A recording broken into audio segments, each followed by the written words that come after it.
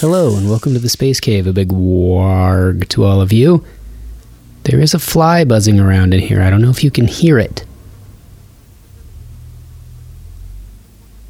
You picking up on that at all? It'll only annoy you. We'll let the fly hang out. I can never tell if it's at the end of its life cycle, buzzing around, trying to get out of a small room, or new to the world and just kind of looking around like, is this it? Is this the whole world? Maybe it flew in here and it's used to being outside. Maybe it's its first time indoors in a little cave out in the nether regions of space, of our known universe. Who knows? I don't know what's going on with this fly, but for now, it's welcome here. It's weird that virtually everything a fly does, though, annoys us as humans. When people say, I wouldn't hurt a fly, we have a tendency to. I don't think that was, in the very beginning of humanity, something that showed our evil or benevolence or anything like that, whether you just let a fly land right on your forehead and crawl around, or if you murdered it. I don't think the rest of the group would be like, whoa, hey, what are you doing there? Unless it's crawling on your head. I think overall, people initially, almost immediately more than likely, went, this is unpleasant. I don't care for this. Plus the way they buzz is annoying. A lot of things working against flies as far as our ability to hang out and be friends with them, but that's neither here nor there. I have some stand-up shows coming up. They deal nothing with flies. They're actually worked out jokes that I think you'll enjoy. Shouldn't have rambled on wondering about the life of flies. That's not going to put asses in seats. It's not going to help sell any tickets, but I will be at the Setup Theater in San Francisco, California, Wednesday, August 14th, and then Sunday, August 18th, I'll be in Sacramento at the Punchline. Hopefully you'll come say hello, come see a show. I'd love to see you. Mention you're a Space Burger. I'll give you some stickers or something. I'll give you something because I just think you're great because you listen to this show. Also, you can stream One-Headed Beast on Amazon Prime. You can also watch it on the Roku channel. Just the straight, plain, regular Roku channel. Someone emailed me and said they had watched it on there. So try that out as well if you'd like to see it. We put a lot of work into it. It's a stand-up show, or I don't like when people call them specials. I think that's such an unimaginative word. But it's like a visual project to go along with stand-up material that a bunch of artists and animators and creative people from all over the place, particularly Austin, Texas, all helped with. So I hope you like it. Okay, this is part 2 from inside what I believe now is the Grain Room, and not the Green Room, at Kokopelli Brewing near Denver, Colorado, not too far from the Butterfly Pavilion, where our guest, as you know, reached out. He works there, head entomologist. If you find yourself in Denver, ask for Mario if you go to the Butterfly Pavilion. I said it right that time. That feels great. Mention that you're a Space Burger, and I'm sure Mario will help you out, hook you up with something, at least give you a secret handshake or something. He's real great with kids, so if you're bringing kids by there, I highly recommend it, as well as getting beer from Kokopelli, one of 5 female-owned and operated breweries in the country. Beer's delicious. Haley, who helped us out, was just a delight. You can hear her throughout the episode kind of come in, and apologies for the sound. Although maybe Dan tweaked it up a little bit, we'll see. But we just kind of had to point our microphones toward her, and she didn't have the most booming voice, so it might be a little hard to hear. I hope not. But she's just kind of describing the beers that we're going to be drinking, and on and on. You'll hear, I don't know, I'm guiding you through this. You'll hear it more with Mario. Here's part 2 on entomology with Mario Padilla. Part 2, Mario Padilla. This one, the recorder's not going anywhere. No hijinks with this one. ideally. We just never know. It might jump off the table. It might jump off. It might go crazy. That was really unfortunate with the first one. And hopefully the file is salvageable. I have a tiny little bit of the red left. I'm willing, if you'd like it, to finish it. No, I think it's you, David. Okay, thanks, buddy. It went down smooth just for the audience at home. It really did go great. Tastes, and it's so remarkably different. I won't keep beating myself up about it, but I mean, it really is different than the line. I don't know why you get kind of nervous, like having to, it's like a trivia night or something, like, oh dear. So that was, in hindsight. I'm not disappointed at all. Don't worry. I am. Well, if you're disappointed in yourself. Yeah, I am. I really felt like, especially tasting this again after the fact, way off. There's some flags up here. This is kind of a cool room that we're in. We got some wooden barrels. Maybe they're doing some sours or something over here. Caramel, some Pilsner. Are those? I think those are barley. I guess those would be their grains. Yeah, some kind of grain. Mm-hmm. Man, we're seeing all the ingredients here. That's why they call it the green room. All the stuff in here at one point was growing green out in the world. I like that. Yeah. These barrels remind me. There's a beekeeper just about 40 minutes north of here, and she's a really good marketer as well. So she has her product in a lot of different places, both honey and wax. But she put a bunch of honey in whiskey barrels. So she got a bunch of whiskey barrels, and she made this whiskey honey that is delectable. Whoa! Yeah, it's really cool. It's not too much forward. It's not it's not a huge crazy whiskey flavor, but kind of on the back end, it's really really really nice. She grew the honey, then also distilled the whiskey. No, what she did is, I guess the barrels have some kind of remnant whiskey flavor tastes in them. Oh. So she just I think this is, don't quote me on this. Beth, if you're out there, don't kill me. I think she just put honey in the whiskey barrels. Mm-hmm. I think that's what happened. Nice. And then had to dry it out a little bit because it came, honey stays really good for a very long time because it doesn't have a lot of moisture in it. Bacteria really can't grow in it. It's too dry. It's mostly sugar. Mm-hmm. So she had to take some of the water out. I know she had to evaporate it a little bit because it was a little bit too moist after it came out of the whiskey barrels. Huh. That's not a big problem, I would suppose. No, you kind of put it in, they usually put it in like a stainless steel container that has kind of some kind of heating element in it, and just leave the top open and some of that water evaporates out. Exactly. Nice. Do you have little hobbies like that? Like as a bug person, are you like, I'm also into models? Is there any like... Oh yeah, good question. Hobbies. I like to, this is not the most active hobby, so don't judge me. I just like to go to the movies a lot. I go to a movie a week, I hang out with my wife and we cook a lot. She's my pal. So we hang out, cook a lot, watch movies, documentaries.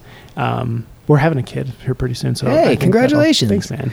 It was great how excited. And so like when we went back and talking to Owen's mom, we were like, man, Mario seemed to be really excited how great Owen was at knowing stuff. Oh yeah. Like, and also like wanting to nurture that. And we were like, well, of course, if you're a scientist, seeing the world around us kind of be, not to put this on you, but it does feel in some ways just inundated with idiots and people that just have forsaken in some way that the ability they maybe had as a child and didn't nourish their intellect or whatever that might be, or their curiosity, and rather got involved in just like, oh, I gotta fit in.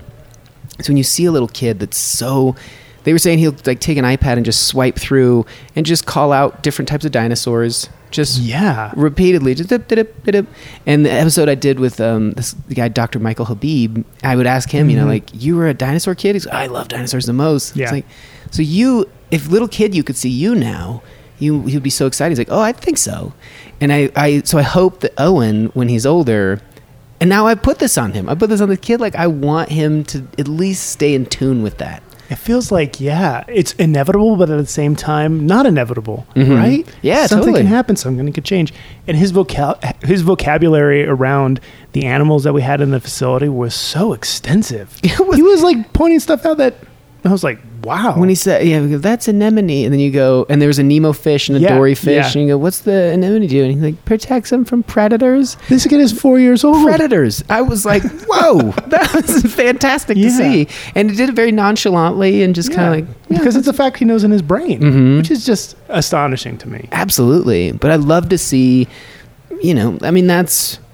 I think I bring this up on the show from time to time. The idea that walking along in the Mediterranean way back when people were wearing like robes and stuff, and looking up and understanding some level of the constellation and like the tides and when they are this, and just bestowing upon a child knowledge, the limited amount and or vast amount that you have. Here's what we know about the world around us. Here's how this works. This is where this star is going to be at this time of year. Here's why. And then that child taking that and growing it.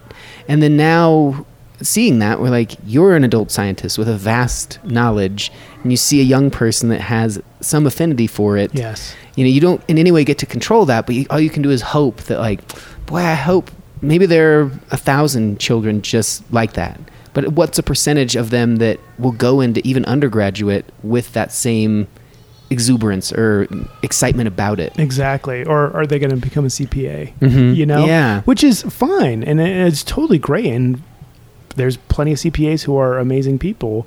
I just randomly picked that out of the air, so I'm like worried about the CPA contingency. Yeah. Not like an indictment on the accountants of the world. We need that, but I think maybe why that subconsciously, if I'm guessing, ties in is because the machinations, the things that make the world run around us, when you get into the gears of them, then you become that. You become, and they're necessary. It's like that Robin Williams quote or in Dead Poets Society, like law, engineering, being a physician, those are all necessary and worthwhile to the human cause. Romance, beauty, poetry, love, those are the things we stay alive for. Exactly. And so there's a differentiation between, I do this job because, hey, people need roads to drive on. I do this job because people need their taxes done. Yes. It is a system we've put in place that we manufactured, and therefore I'm one of the gears that helps that system keep running. However, seeking out, searching, what can we know about this world beyond that? How can we dive in and figure out further animals, insects, our interactions with them? To me, that's so much more worthwhile. Not so much more so than a CPA, but when you see it, I'd like that child to stick with it, just because it could reveal something. Exactly. And kind of my whole thing that I think about with these really strong interactions with kids and teenagers that come in who, I'm not even joking, like they'll know more than me sometimes, really. They'll know something with a specificity that I maybe not know, because I'm kind of a more generalist maybe. And you talk to a 16-year-old who knows so much specificity about one type of ant. And this has happened to me so many different times. And kind of my whole thing is like, okay, how can we foster that? How can I maybe show them a cool thing or give them a cool experience, or say, hey, look at me, I'm a Hispanic dude who's doing this really cool job. And that's also important to me. Like, it's important to see people who look like you in a job you might have, or else you might not ever see yourself in that particular job. And what could I do to like foster that for a kiddo who's excited about that, but may not have a direction of where they want to go with that, And we have like another thing I'm proud of at the facility is a lot of all of our animal care staff, other than me, is female. So bringing in little girls as well to show them like, hey, look at all these amazing women who are doing this amazing work. Yeah, that's weird to think about. We were walking around yesterday, and now that you say that, I go, oh yeah, I met a bunch of them. Didn't even occur to me, and I love that that's becoming more the norm. Exactly. That it didn't catch me to like, wow, this is interesting. It's mostly women. I just thought like, yeah, I've seen this a number of times now, and therefore it just seems normal. Exactly. Which is even better. It's just like, it's a normal thing. Right. But I think it is important for little young girls to see somebody they might look up to in a job that they might like to do, and like, I could do that job when I grow up too, and I can make a difference. And you're right, like fostering one of our like kind of mission is to foster the appreciation for invertebrates for the people who come into our facility. And fostering means, telling them they're cool, they're important for humans, they're important for our environment.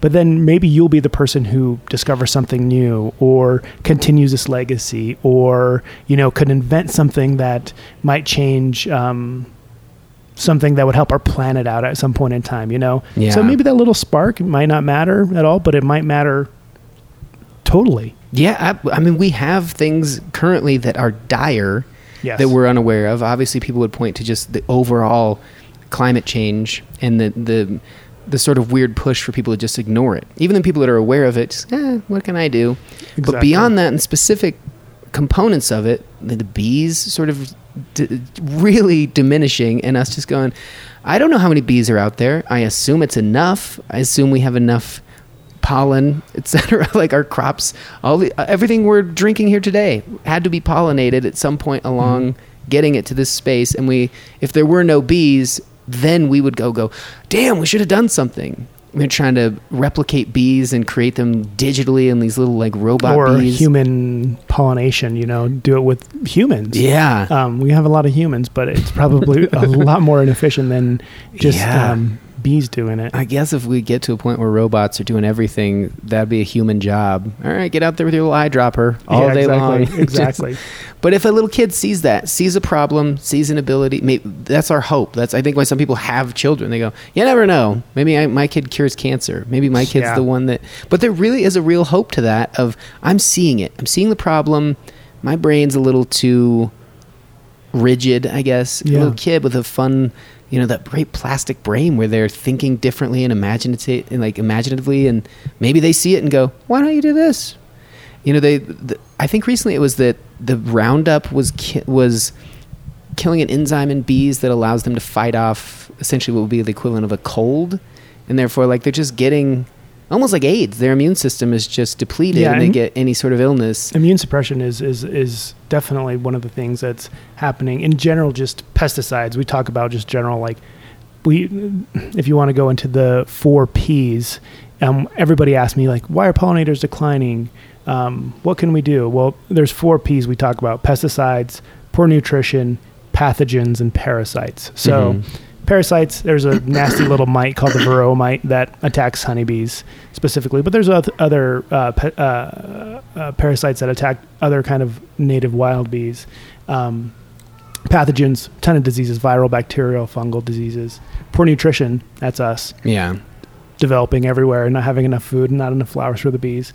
And then pesticides, of course. So all of those come together, and you could see it's a pretty dire situation. And kind of, hello.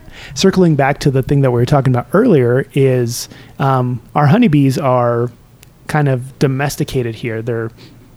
Some people call them little honey cows because they're like livestock, basically. Yeah. We use them a lot for agriculture. We ship them out to California for the giant almond pollination. We do a variety of things with the honeybees. We ship them all around the country to pollinate a variety of different things. But the native bees, people really don't think about. We have almost 950 species of native bees in the state of Colorado alone. So those are your bumblebees, leafcutter bees, mason bees, alfalfa bees, all these other bees that are impacted by the same things, but people don't even think about those bees. A bee could come in here and land right now, and I'd look and go, "Oh, a bee," and I'd feel smart going, "Nah, that's a wasp." But you could see it and know how many of the 900 do you think?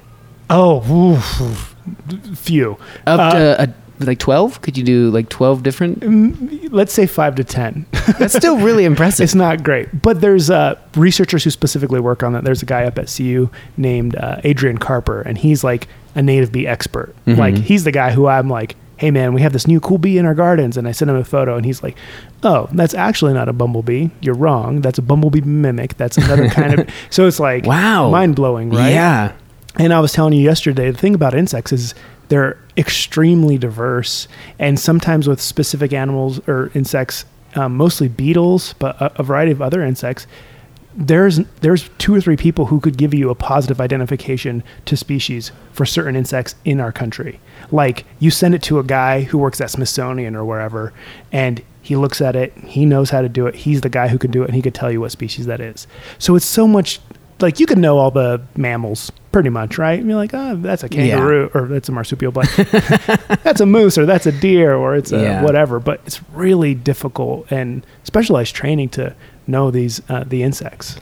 I believe it. And I think that's where, when people, I guess, like, sort of just pass off science, what are they doing?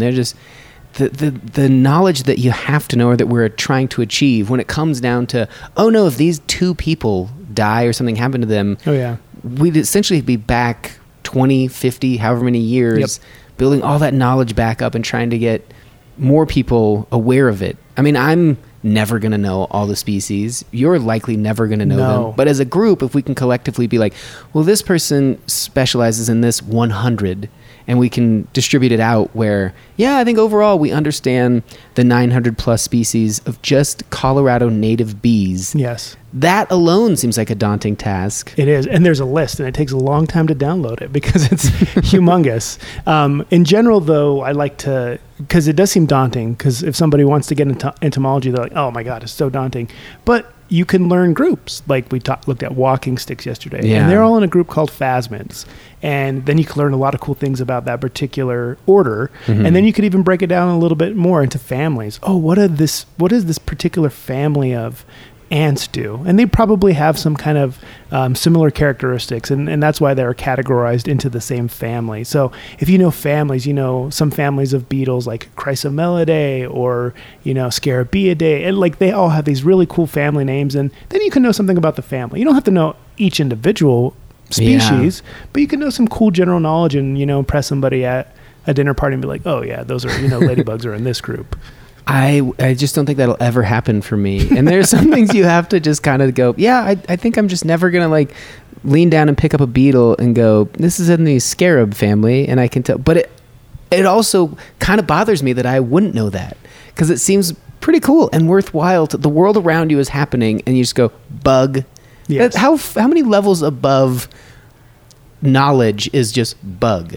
That's so, it's almost insulting. Like, all of them, ladybug, stink bug, that's a bug.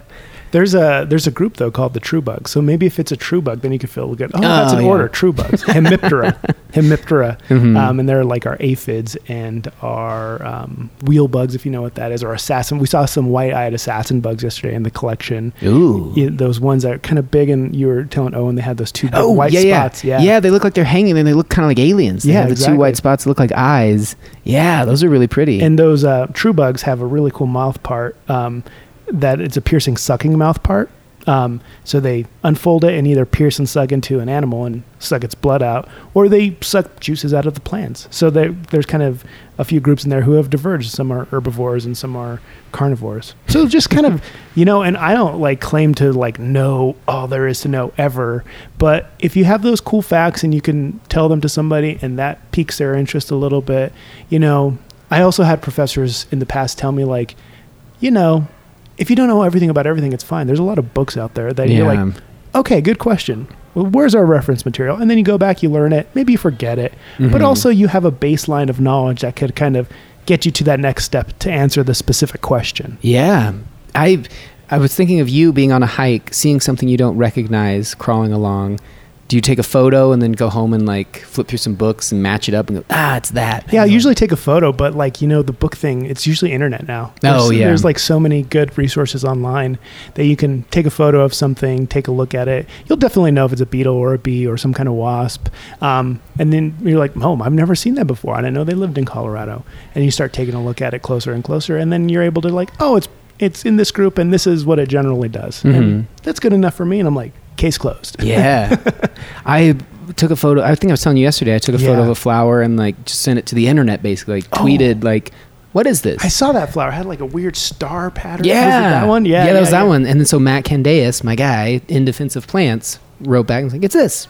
And I think if we just had that network, that resource more accessible where, yes, of course you can, but there really isn't. If I'd have to flip through the internet page after page and on a long hunt. Oh, definitely. And try to match it up to the kind of the picture, but it's a different color. Maybe it's the same. Is it a different weird, do they come in different colors? Yeah. You don't know to know. Right. And so being able to just send out a question to the planet at large, really. I mean, Twitter really can encompass, and then someone go, it's this. One, we're reliant on, well, I hope that person's right. Hopefully, I can either double check them or peer review it, have someone else do it. But largely, I trust that. I believe it and go, and that's a good feeling that we're all kind of together in this, that we all got a bug guy. So people might be sending you photos. Send me some bug photos, and then I'll connect it to the bug people at large, and we'll get a better idea of what it is. but people shouldn't be afraid of doing that, right? No, There's a feeling of, well, I don't want to bug them. No. Not, and pun not intended. I wish I hadn't said it. That I want to inconvenience them. But on your end, like helping Owen, would that make you happier if more people were like, hey, I saw this bug and I felt bad for calling it a bug. What is this? Oh, yeah, most definitely. And I see things all the time, and sometimes I'm able to answer it. Sometimes I pass it along to my other friends or colleagues who work at the pavilion, and sometimes I pass it on to other people who I know at the university, and they're working with taxonomy, or they're working specifically on naming insects. So they're like have a really deep knowledge of not naming, but maybe categorizing them into different groups. So they have a much more in-depth knowledge of what these particular animals are, how they look, how to distinguish them from each other. I think it's just amazing. And my whole thing is I like the behavior of the animals. That's like the cool part of me. Like, what do they do? So that's kind of what I like to share and hone in on. Were you a kid with like a shoebox with a piece of plastic with some holes punched in it, or a coffee can type thing to just study and be like, well, this bug's not eating the lettuce, I'm going to throw in an old orange and see what happens. Yeah. Were you doing that a lot? It was kind of, I think what got me into this field, people ask me that a lot. And I think what got me into like the work that I do is more of, I was kind of like an indoor little kid. This little chubby guy who was like reading books. Like that's when I was a kid, like I was super like a voracious reader, and I was super interested in fiction and nonfiction and all these different kinds of things. So I read a lot, watched a lot of movies, and like, that's kind of like, I don't know, that's where I got curiosity, creativity.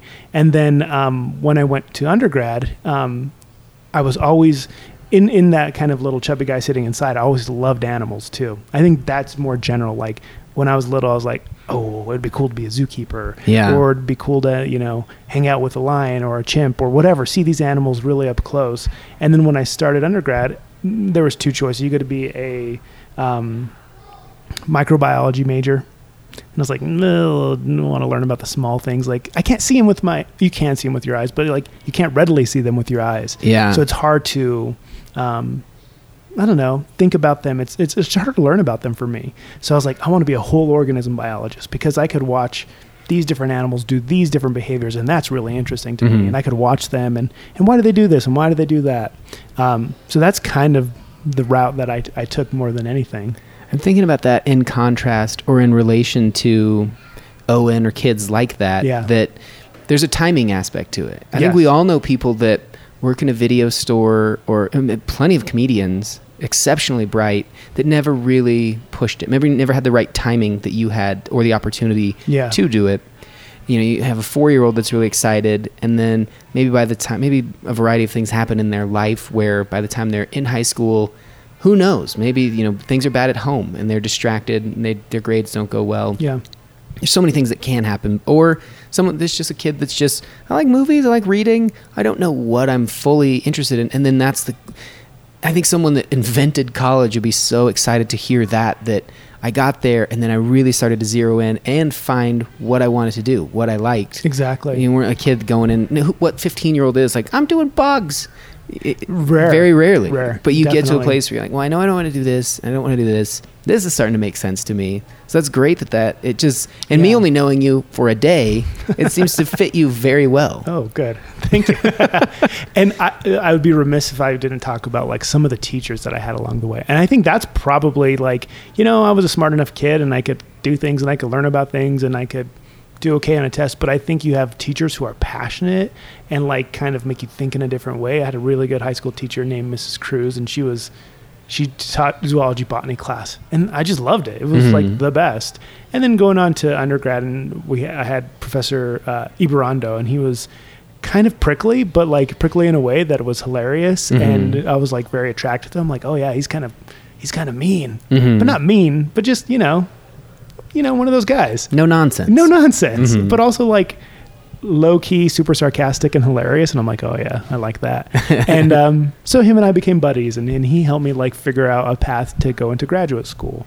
And then my professor in graduate school is like just an amazing human being, but just extremely intelligent and efficient and just really really led me down this path really slowly and deliberately so I could get to where I was. And in general, it's basically, I feel like, very a privileged thing that I get to do, for sure. Yeah. And I'm just lucky that I had like these steps along the way that helped me get there, for sure. The path is an interesting way to describe it, because, you know, if you're 6'7" in ninth grade, I was thinking about that. you're going to get the basketball coach every day, or even the Exactly. football coach. Hey, man. And you're like, I don't even know if that's the path I want. If you have some natural ability and or desire athletically to play, then it works out great. Oh, I'm good at this. I like this. And they want me to do it. But I would imagine most scientists or people in academia, they see a kid just with some ability or some natural tendencies. Yeah. Now they're the same as that basketball coach. Like, hey, have you thought about this? What if you studied primates? What if you studied this? What if you're a microbiologist? What if you did insects? And so it's up to you to kind of figure out which is the one. If Yeah. you're 6'7" and you're like, I could kind of play all of them, basketball is really one I want to do. Or, no, it turns out I'm a baseball player. It's not that different, I guess, when you're like, bugs.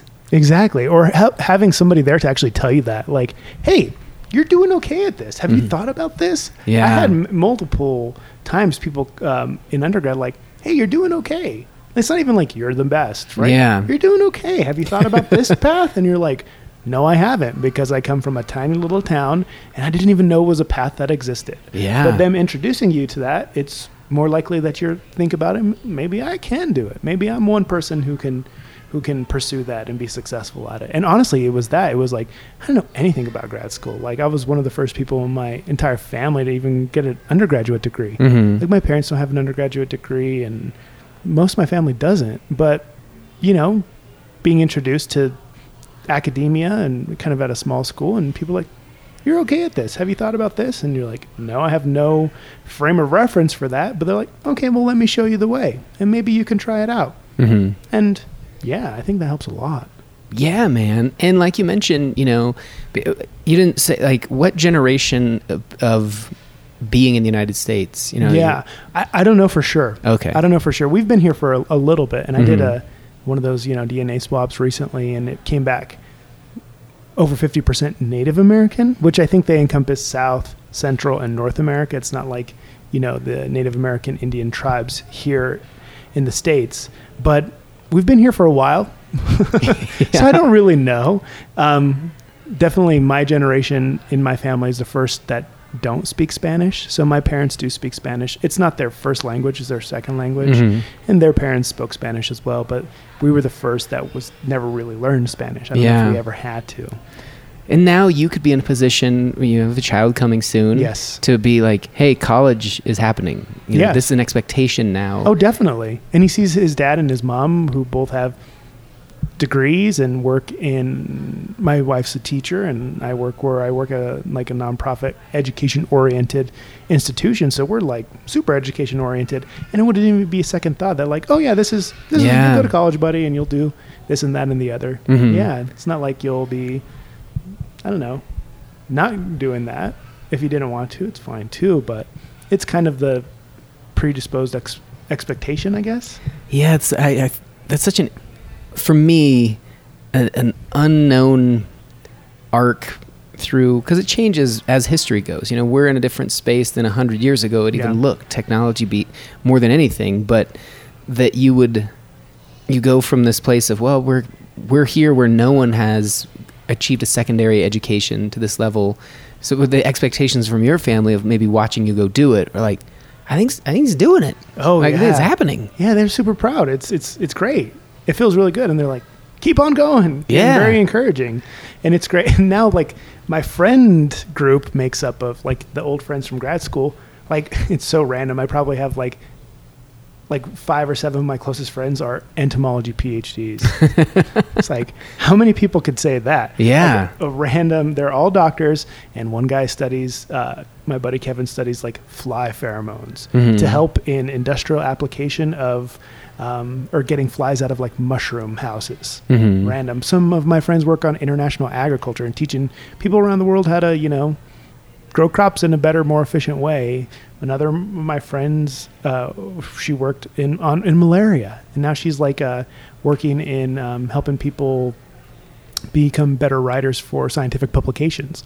Like, this really great friend group, but like if I never had that opportunity to do graduate school, I wouldn't have known all these amazing people who are doing amazing things. And Yeah. I don't know. You look back on life and you think, oh yeah, it's like a little story that you tell. But really, it's just random forks in the road that you decide to take for one reason or another, or randomly or accidentally, and it leads you to kind of where you are now. It's kind of weird to think about. But it inevitably becomes a story. Yes. So people look back and go, I must have taken a couple wrong turns. Or they look back and go, I didn't even know what turns I was taking, but I'm so glad they led me here. Yes. This woman in South Dakota the other night after a show, she came over and just kind of out of nowhere said, like, I was doing some jokes about how, like, the current people that are in the younger side of things think they're going to be much better senior citizens than people that are. Because we're all like, oh, well, I'm not racist and I know technology better. I'm going to be okay with this. Yeah.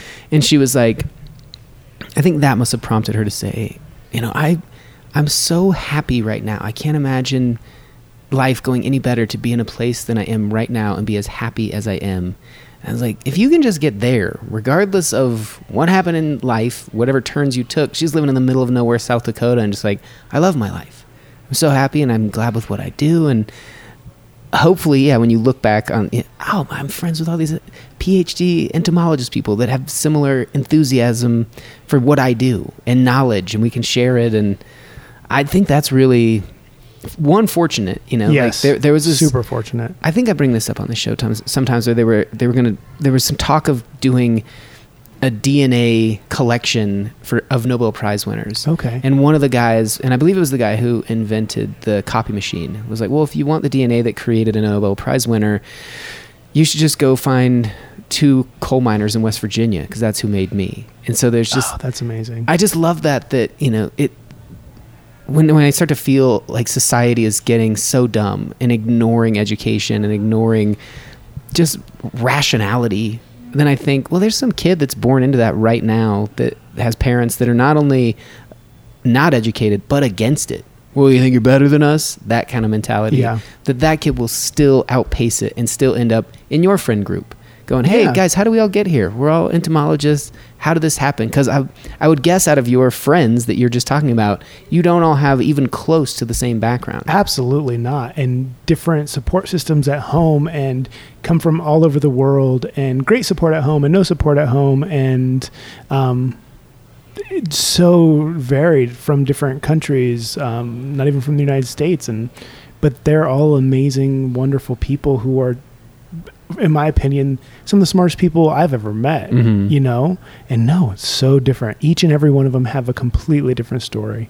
I love that. Yeah. I just, because it, when you see, if you're a kid and you see other groups that are destined to go off to college or whatever that might be, and you just go, oh, well, what chance do I have? It's the children that are born in Nantucket that have a legacy at Princeton, and then those are the people that succeed. And you go, that's not true. No. My friend from the trailer park got a full ride, ended up doing some community college, went here, got an undergrad, went on, just kept kind of plugging away, kept getting opportunities, kept taking advantage of them when they appeared. Yep.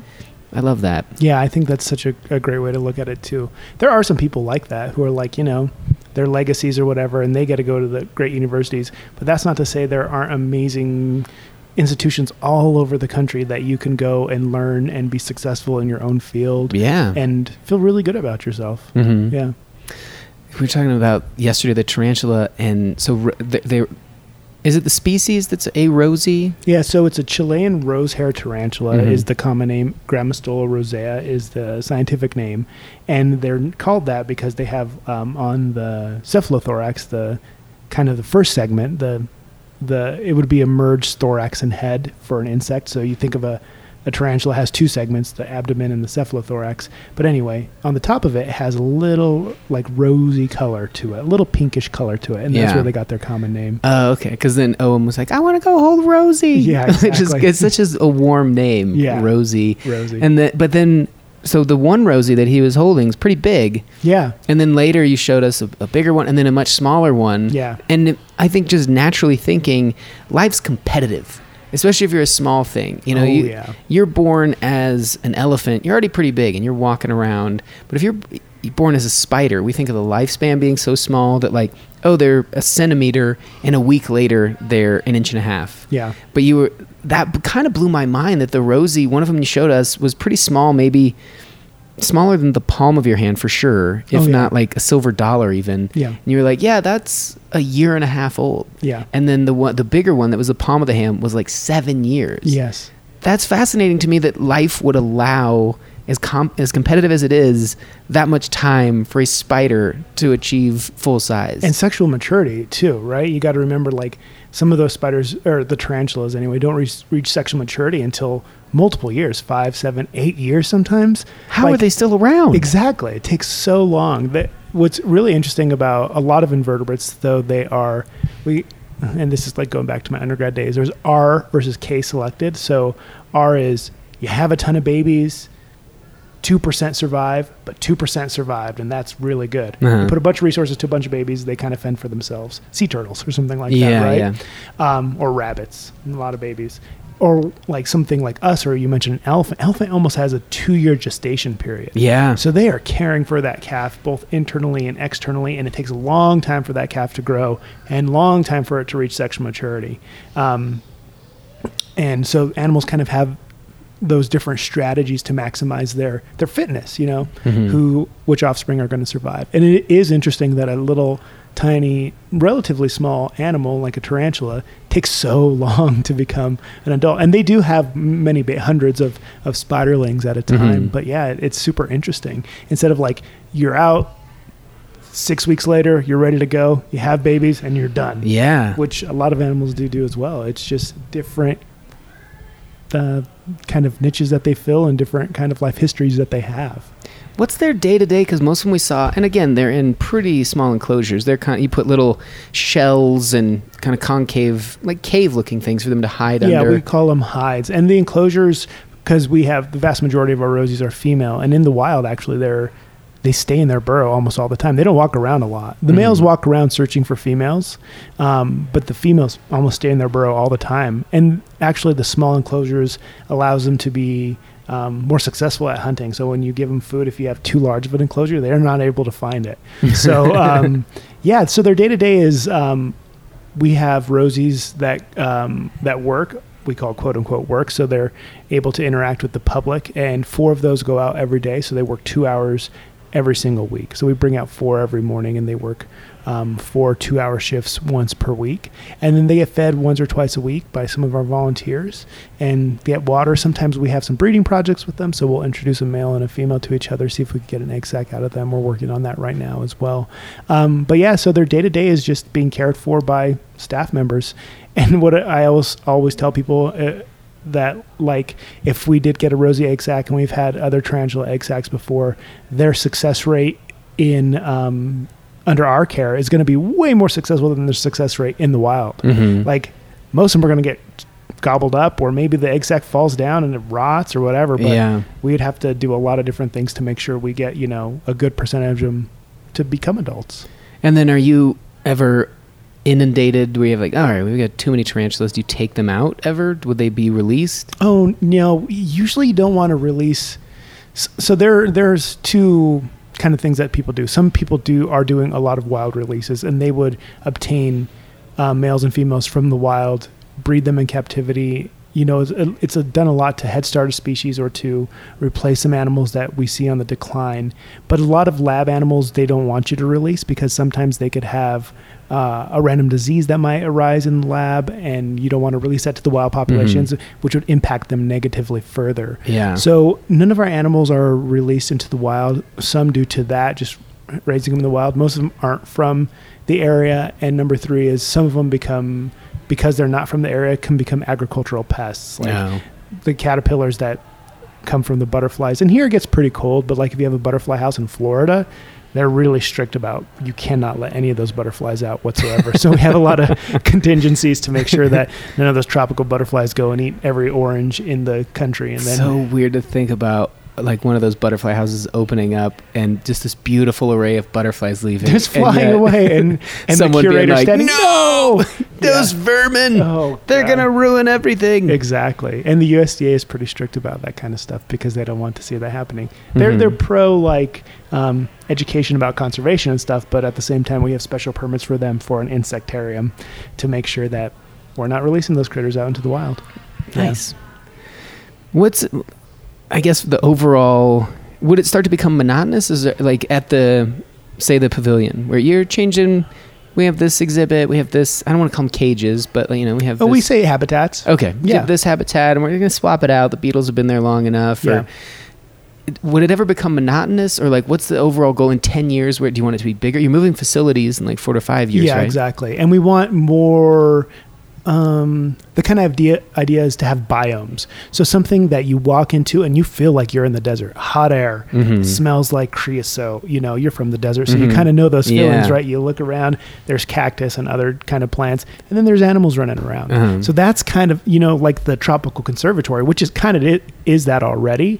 We want to innovate and make our facility better in a way where the animals will have a lot more space, maybe a more natural habitat, and also for the people who come in to feel really immersed by that experience as well. Yeah. So that's kind of the goal. The other goal that we do have for all of our animals is enrichment goals. So if I always like to tell people you can have a ladybug in a little plastic enclosure and give it, a little aphid for it to eat, but we're thinking on a much different level than that. We want to give them deep substrate, breeding opportunities, social environments, so they're actually interacting with other animals as well. Little hides and little burrows that they could go into, something they could dig into.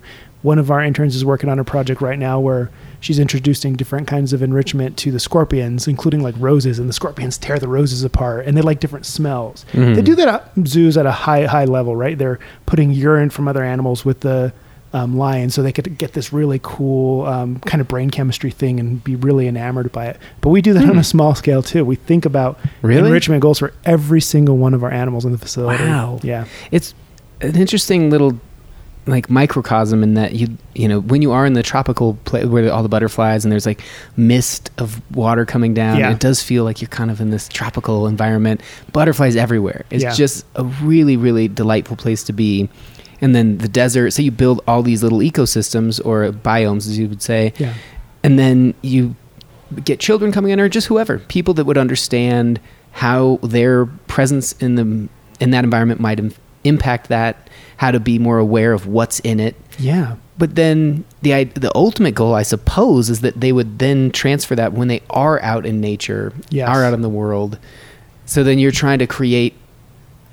The best case is that your situation would educate the entire population, so therefore we wouldn't even need a facility like yours. Yeah, we would be treating like the outside world, like, oh, got it. Yeah, we got it. Everybody recycle. Once we have 100% of people recycling, not using plastic straws, not using any plastic of any kind, composting at their house, respecting which we'll never get to. That's why I'm saying all these things. But we're going to continue to try and build on that. We have one exhibit right now. You've heard of the palm oil crisis, right? With mostly primates, but there's a bunch of insects that live there. And we have this little beetle on display that lives in areas where they harvest for palm oil and asking people to make other choices, maybe in the foods that they eat or purchase, maybe that are palm oil free. Not only can you save the orangutans, but there's a little beetle there too who lives there, which is really great and important as well. We don't want to put like a value on any kind of species life, but it's diverse there. Yeah. And so we have a whole thing about changing your habits, what to buy, what not to buy, and why it's important.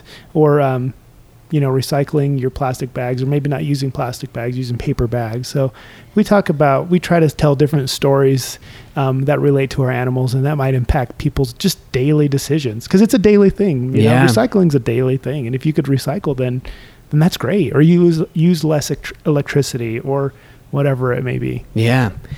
Man, cannot get that message out enough. It's so frustrating that starts to become kind of you're saying something, you're getting at something else that goes against, I'm going to keep driving this, I'm going to keep using what I use. And like the I don't even want to talk about it, but like the current group selling straws at rallies to sort of as an almost like like just giving the finger to the people who are trying to make a positive difference. Yeah, that's really aggravating to just know that exists, and like, well, best we can do is try to educate their kids and hope that they respond differently and are a little more conscientious. Exactly. I always tell people, like, who are suspicious of our quote unquote agenda. We don't have any agenda, but like make the planet healthier. Like, we invite everybody to come and check out the facility and see all the cool animals. But if people become quote unquote suspicious of our agenda is like to make the world a better place for you and your family. Yeah. Period. Yeah, how can you be against that? How could you be against it? It's crazy. But yeah. Man, you got to travel to Africa and there's a little bit of an exhibit there showing like what you did at the pavilion. It's awesome.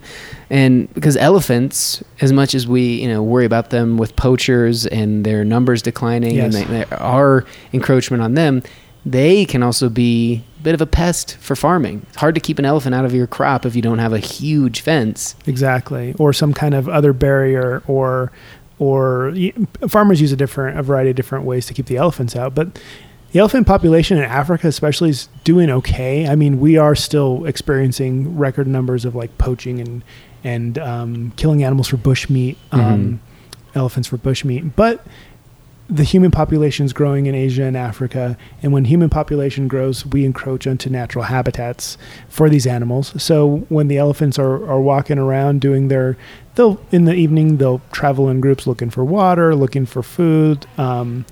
They'll come upon farms, and when you have a densely planted farm of maize or sweet potatoes or whatever it may be, the elephants are definitely going to eat that, because it's just a ton of food right there, and they need a ton of food. So it builds resentment really in these areas from farmers to elephants. And usually the farmers aren't poaching elephants. They're just like, hey, this big giant animal is like wrecking my farm. What can I do about it? Yeah. And sometimes they'll light a fire or throw things at the elephant or make loud noise. But it really is difficult to keep such a large land mammal out of these areas. And this group called Save the Elephants, and it's one of the large elephant conservation groups in the world. About 10 years ago, they started doing this work. They noticed that elephants were afraid of bees. They wouldn't forage in trees that bees were in, and they had this special call that they could communicate to all the other members of the group that there were bees around. So they're like, well, maybe this could be a good deterrent for elephants coming into farmland. So they came up with this technology called bee fences, and a lot of people in the area are beekeepers anyway. They've done it for generations on generations. It's like, what if we hang bee fences around our farm and we connect them with like a little tripwire, and when the elephants try to come into the farm, they hit the tripwire, it shakes the beehive a little bit, the bees emerge and sting the elephant, and elephants do not like to be stung by bees. They'll turn around and run away. And we thought it was bad enough that stereotype they were afraid of mice. It's even something smaller. Even smaller. Exactly. Nobody likes to get stung, and the bees will go into their trunk and sting them and stuff. And the elephants will turn tail and run away. And not only does this create like a passive way of keeping elephants out of your farmland, but it also creates another income opportunity using bee products like honey or wax or whatever else the bees produce. And it's been about 80% effective in some of the studies in East Africa. So we took that model. Dr. Lucy King was a person who really worked on that. And I think she did her PhD on that, and she works in Kenya right now on that particular project. And it's free.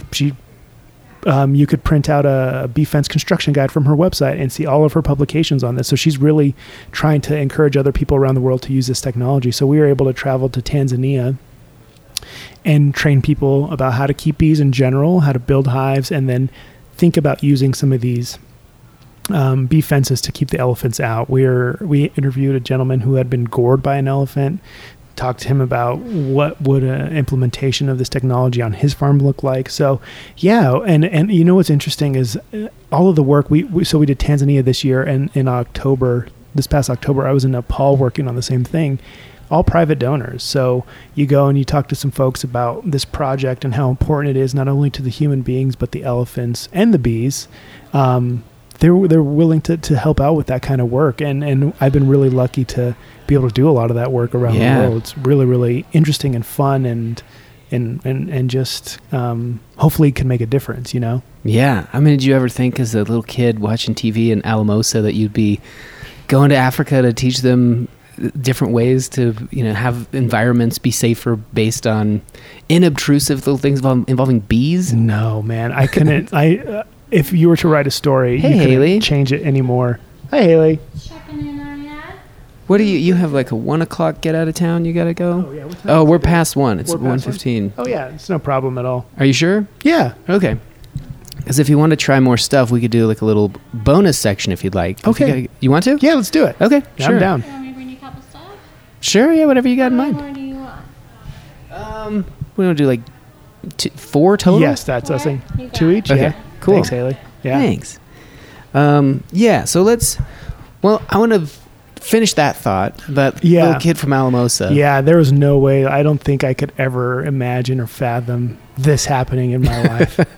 Every day, every week, it's just something new, and it's amazing. I just love it because so many people, I see this a lot in comedians, like you're getting to travel, you're getting to do this thing, but because you don't have a Netflix special or whatever it might be, these metrics that you can tangibly say that's definitive success. And I think as you go along, then the person who has one goes, but I didn't have the biggest Netflix there, but I didn't do Madison Square Garden. There's always something. And I love when people are able to look at, I was able to do this and it's incredible. To just look back and be like, how on earth did this happen? And feel lucky about it and feel fortunate. And so I love to hear stories like that. Realistically, if I were like at a gas station in Alamosa, it would have been okay. I'd probably still be like trying to do my best at that. But the fact that you've gotten to like get an education and make friends with really interesting people and travel the world and like have an impact on a young generation and hopefully foster people being a little bit more conscientious and aware, I feel like that's just ultimate success. I agree. I feel just like, honestly, I can't say enough that I feel just super lucky and privileged to do what I do. Mm-hmm. Yeah, I'm just, every day's great. Just so happy. Well, it's cool to be around, man. Okay, I asked you this. I mentioned this yesterday. I already know what your answer will be, but the button that you can push that removes humanity, everything else stays the same. So I think about this in terms of the elephants, I guess. Yeah. And humans go where they go. They feel no pain. They just disappear. Yeah. Would you hit the button? Did you ask me this yesterday? I mention it that I sometimes bring it up. You do bring it up, yeah. Now I'm thinking it like very strongly about it. No, I would not push the button. So you are an optimist. You think we can overcome this. We are. Yeah. Oh, yeah. Anybody who you talk to who knows me, I'm definitely glass half full person. Mm-hmm. Yeah. And I do like humans. Yeah. Despite. I think we all do, but I think it's just our average. We hang out with, the percentage that we like. We have to deal with the others in crowds and in traffic, and we go, well, this is why the planet's in peril. These idiots. Yeah. So overall, you just see footage from a group of humans doing something where you go, oh, it's just so incredibly disheartening. Yeah. I don't like our chances. I just think we have too much of this, whatever that might be, evil, anger, hostility, whatever those things turn into, that become violent. Then you go, I feel pessimistic about it. Definitely. Our impact on environments and ecosystems and the entire atmosphere of the planet we live in feels incorrectable at times. But I don't know. I like when you talk to someone that's like, nah, we can overcome it. We'll figure it out. I hope so, but I hope it's not like foolish optimism either. I think the main symptom is I try not to like, say evil or just general badness, but I think ignorance. Yeah. I think that's the main driver. Yeah. And whether that's ignorance of like, I don't know anything about this, so I'm literally ignorantly making a bad decision about what I'm doing, or like, I'm going to be ignorant and I'm proud of my ignorance and I'm not going to learn about that. I think I've brought this up before, that there should be a new term called ignorance, spelled the exact same way. Yes. But it's willfully I'm ignorant. choosing to ignore this because it makes me question my ideals or my hard set beliefs, or it goes against things that I just don't want to think about it. So I'm ignorant of that. And that's the worst. It's one thing if you're like, ignorance is bliss. Well, sure, I didn't know about that. There could be something happening in Nepal right now to villagers or whoever that I go, oh shit, I didn't know that. I guess I'm ignorant. I'm blissfully ignorant because now I'm sad. Exactly. Now that I know it. But then I know it and I choose to go, I'm not going to think about that. I'm just going to turn the channel. That's what everyone seems to be doing. Yes. And not even doing that, but maybe also I see something and I'm going to actively fight with somebody about their opinion on that thing. Yeah. Just to fight with them about it because I think I'm right, or I think I know more than they know, or whatever it may be. You see something in the news and you jump on social media and you're like, actually, I have the better opinion about this. Yeah. Okay, well, here comes Haley. Wow. Let's move on into bonus territory. We'll try these new beers. Yes, there's even more. If you're a Patreon member, you can listen to more of that chat. We get a little bit more beer going on and get real into it. It was right after some bad news and some shootings, and the conversation delves into that a little bit, but moreover, just the plight of humanity and our existence on the planet, how to be good to each other, things of that nature, how science ties into it. Mario, just a fascinating guy. Really liked chatting with him. Thanks again for reaching out. If you listened to that and went, hey, that guy's not that different from me. Mario was saying when he was writing the email that he was kind of nervous, which I get. It's difficult to reach out sometimes. But if you'd like to be a guest, or you have beer or music or topic suggestions, pings at thespacecave.com, or you can email me at davidhuntsberger.com. You can go on Twitter, space_cave. A lot of options. Space Cave Podcast on Instagram, which I haven't been very good at posting content there. I don't know if I've got it in me. I will try, because I do think the photos of the guests and beer and things like that might bring a little more atmosphere to the show, if you'd like to see kind of what it looks like a little bit behind the scenes. Anyway, those are the places to do that, and I really appreciate it when people do reach out and offer something, any suggestion. Again, music, guests, topics, whatever you'd like.